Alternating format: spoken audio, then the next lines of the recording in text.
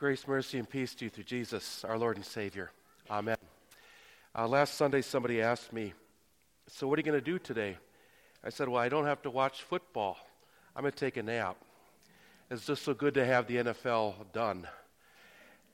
And then on Monday, came back on the radio, listening on my trip in to work about the XFL that just started. And the radio personalities there were talking about how the XFL could teach the NFL a few things, and maybe the NFL could adapt to what the XFL is doing. And one of those things was they improved instant replay. What they've done is they brought in audio to the whole experience. So now you can hear what they're seeing and how they're commenting and how they're judging it, and even having, I think, connections to the rule book and the guru in the sky who's telling them what they're seeing and how it fits with the rules. And so there's a more transparency. And this radio personality says, this will make everybody happier now because there's more transparency. To which I said, no, it won't. And you know it won't. And then I thought, oh, this will preach. This fits my gospel lesson next Sunday. We'll see if I make it work, okay? A little bit about the history of the instant replay. It was tried in the late 70s, the mid-80s, a little bit. By the 90s, the technology had come to make it really work. And it was only in the the teens of the 2000s that it became a permanent feature. And now the camera angles are so many and they're so well done that it's 5 times sharper than it used to be. And you can freeze frame it and you can zoom in on it. And so now you have so many camera angles, such great camera angles, such slow motion and freeze frame, that now you have to start defining things, because what the naked eye once saw, what we all thought common sense, what a catch was, now we're asking the question, well, what exactly is a catch? And now we're defining what a catch is. It's complicated things, hasn't it? It hasn't simplified anything. And now this year, pass interference was the big deal.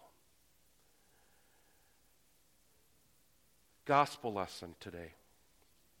Jesus is speaking to a culture, the Jewish culture there. When they went into exile in Babylon, some roughly 500 years before Jesus, in judgment over their sin, they created a Jewish culture now that we recognize as the Jewish culture. And the Pharisees were part of this Jewish culture there. And what was part of the creation in their Babylon experience is they came back and they said, this shall never happen to us again. We will be a righteous people. God will never judge us again for being unrighteous. We shall have 613 rules, man-made rules, around the most essential biblical rules. Let's just say the 10 Commandments. Those 613 rules are tripwires. When we start breaking those, we recognize that we need to repent and go back, and this will regulate our behavior. And if we could just keep these 613 rules, we'll become a righteous people. And God in kindness will visit us with the Messiah. And not only will he not exile us, but he will kick out the oppressors and bring in the kingdom he promised. 613 rules will manage our behavior and make us good. 613 cameras, if you will, camera angles, all paying attention to the behavior of our life, if you're getting it right or wrong. 2,000 years later, here we are in America. I think we live in a very Pharisaical time too. It's not a religious Pharisaism, but there's a new orthodoxy in the land. A lot of new rules for us to keep. Some of it's religious, certainly. A lot of it might be political or cultural. The new orthodoxy is how you're supposed to speak, how you're supposed to vote, what issues are super important, what aren't, how you're supposed to have an opinion on certain things. New rules. Doesn't even have to do with politics or culture. How about just the whole wellness and food culture and exercise culture? Bunch of new rules there. New gurus, new doctor recommendations that change every 5 or 10 years, but nevertheless, there they are.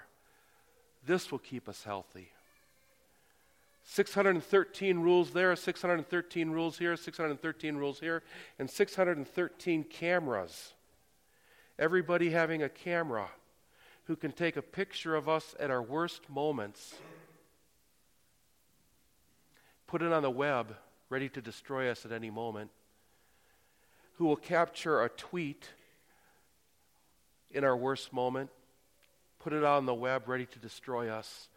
And so we live in that shaming culture, 613 cameras paying attention to how we're behaving, what we're saying, what we're doing. A cancel culture where we can be simply canceled and deemed unworthy. Let's go back to Jesus. Jesus today in our gospel lesson says concerning how you're supposed to live. And he gets to the 10 commandments, not the 613 rules. He's speaking about 10 commandments, only dealing with 2 of them today. Do not kill and do not commit adultery. You haven't killed anybody.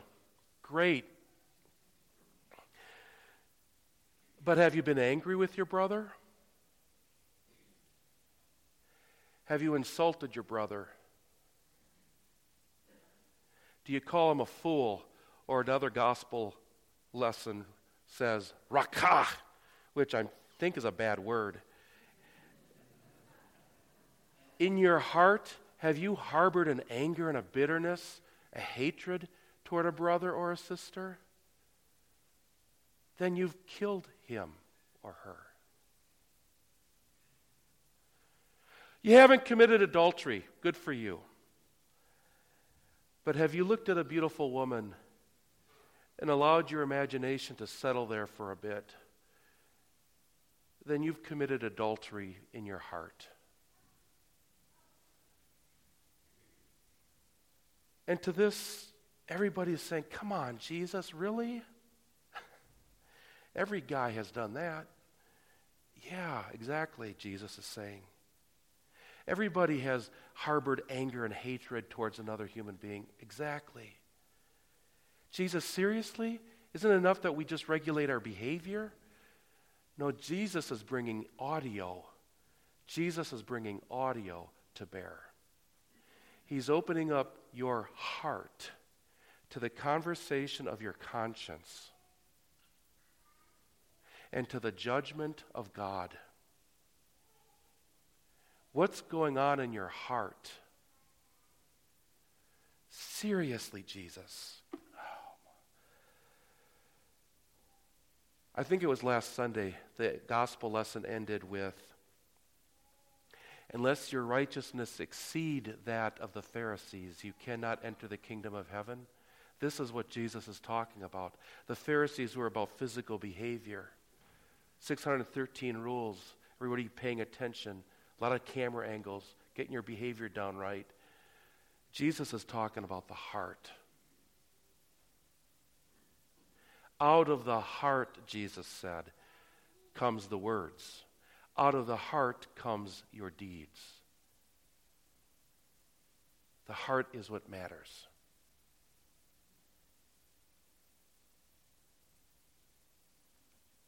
Paul says the same. In Romans chapter 7, he talks about his heart. Now, Paul was one of these Pharisees, one of these firm believers that you could manage life really well, manage righteousness, create righteousness by following the 613 rules.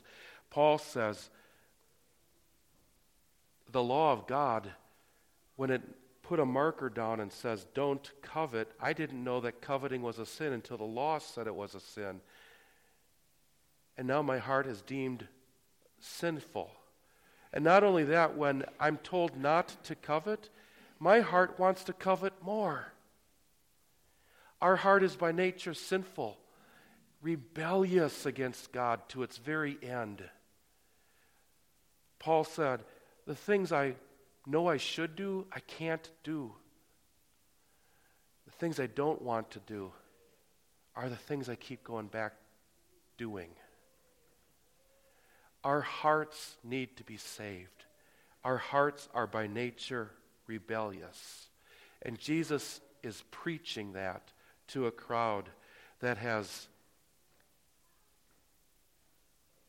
come to believe that sin could simply be managed, that it was within human willpower to deal with. No, Jesus added audio. It was the human heart, the collective human heart, that put this Jesus on the cross, this great preacher of ours today. And why is he on the cross? Because, he must have tripped up one of the 613 technicalities. They found some loophole, some reason he broke one of these man-made rules. That human heart collectively wanted to cancel him. They got their cell phones out. They started tweeting his oops all over. Got everybody there in the plaza before Pontius Pilate, and they started shouting, "Cancel him, cancel him, cancel him. Crucify him." And they shamed him out of non-existence because that pure and beautiful soul was damning to their conscience. Dear people of God, don't settle with a life that is managed. I know you all want to live a good life. You want, in the end, for your life to have, you played the game well. And some of you might be in the 2-minute warning right now of your life. Some of you might just be beginning in the first quarter. Some of it might be at halftime.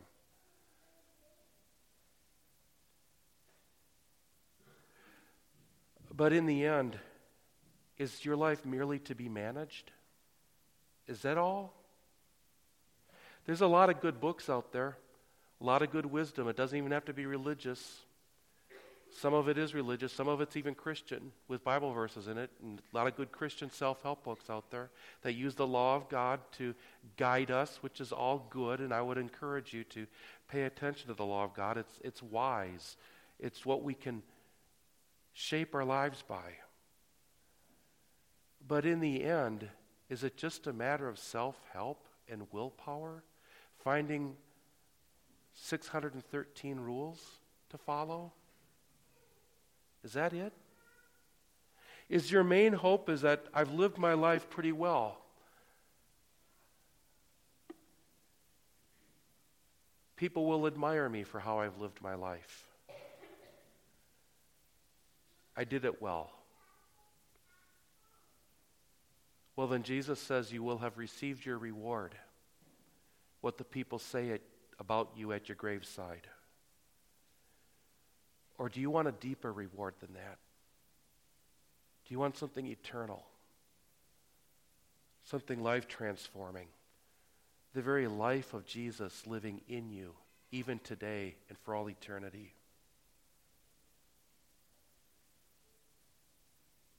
So open up your heart and your mind to hear the real commentary going on. Don't settle for just the behavior. Pay attention to the voice of your conscience, to the voice of God. What's the audio happening? Where are you in relation to pride or humility, to love or indifference, to hatred or kindness, or to use the language of our Old Testament lesson today, life or death, blessing and curse? Jesus on the cross is not just a tragedy. He is not just a good man who got tripped up by the jealousies of a tiny-minded world. This man played the game perfectly. This Jesus lived human, A human life lived perfectly.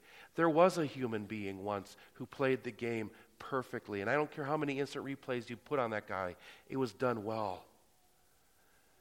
And this human life was taken to the cross. This human life is done in your name. A human being, you even in Jesus, have lived perfectly. This Jesus, God dying, shedding his blood for the sins of the whole world, for your sins. This Jesus, our preacher today, lived the perfect game. He died for you. His resurrection proves to the world that salvation is secure. There's a greater reward than just having a successful, happy life judged by most people who've read the same self-help books that you've read. We have a better voice going inside of us that's calling us more and more each and every day to the cross of Jesus. We get to live daily repenting, clinging to the cross, hearing our conscience, fleeing to the grace of God. That's a good habit to get into, isn't it? In Jesus' holy name. Amen.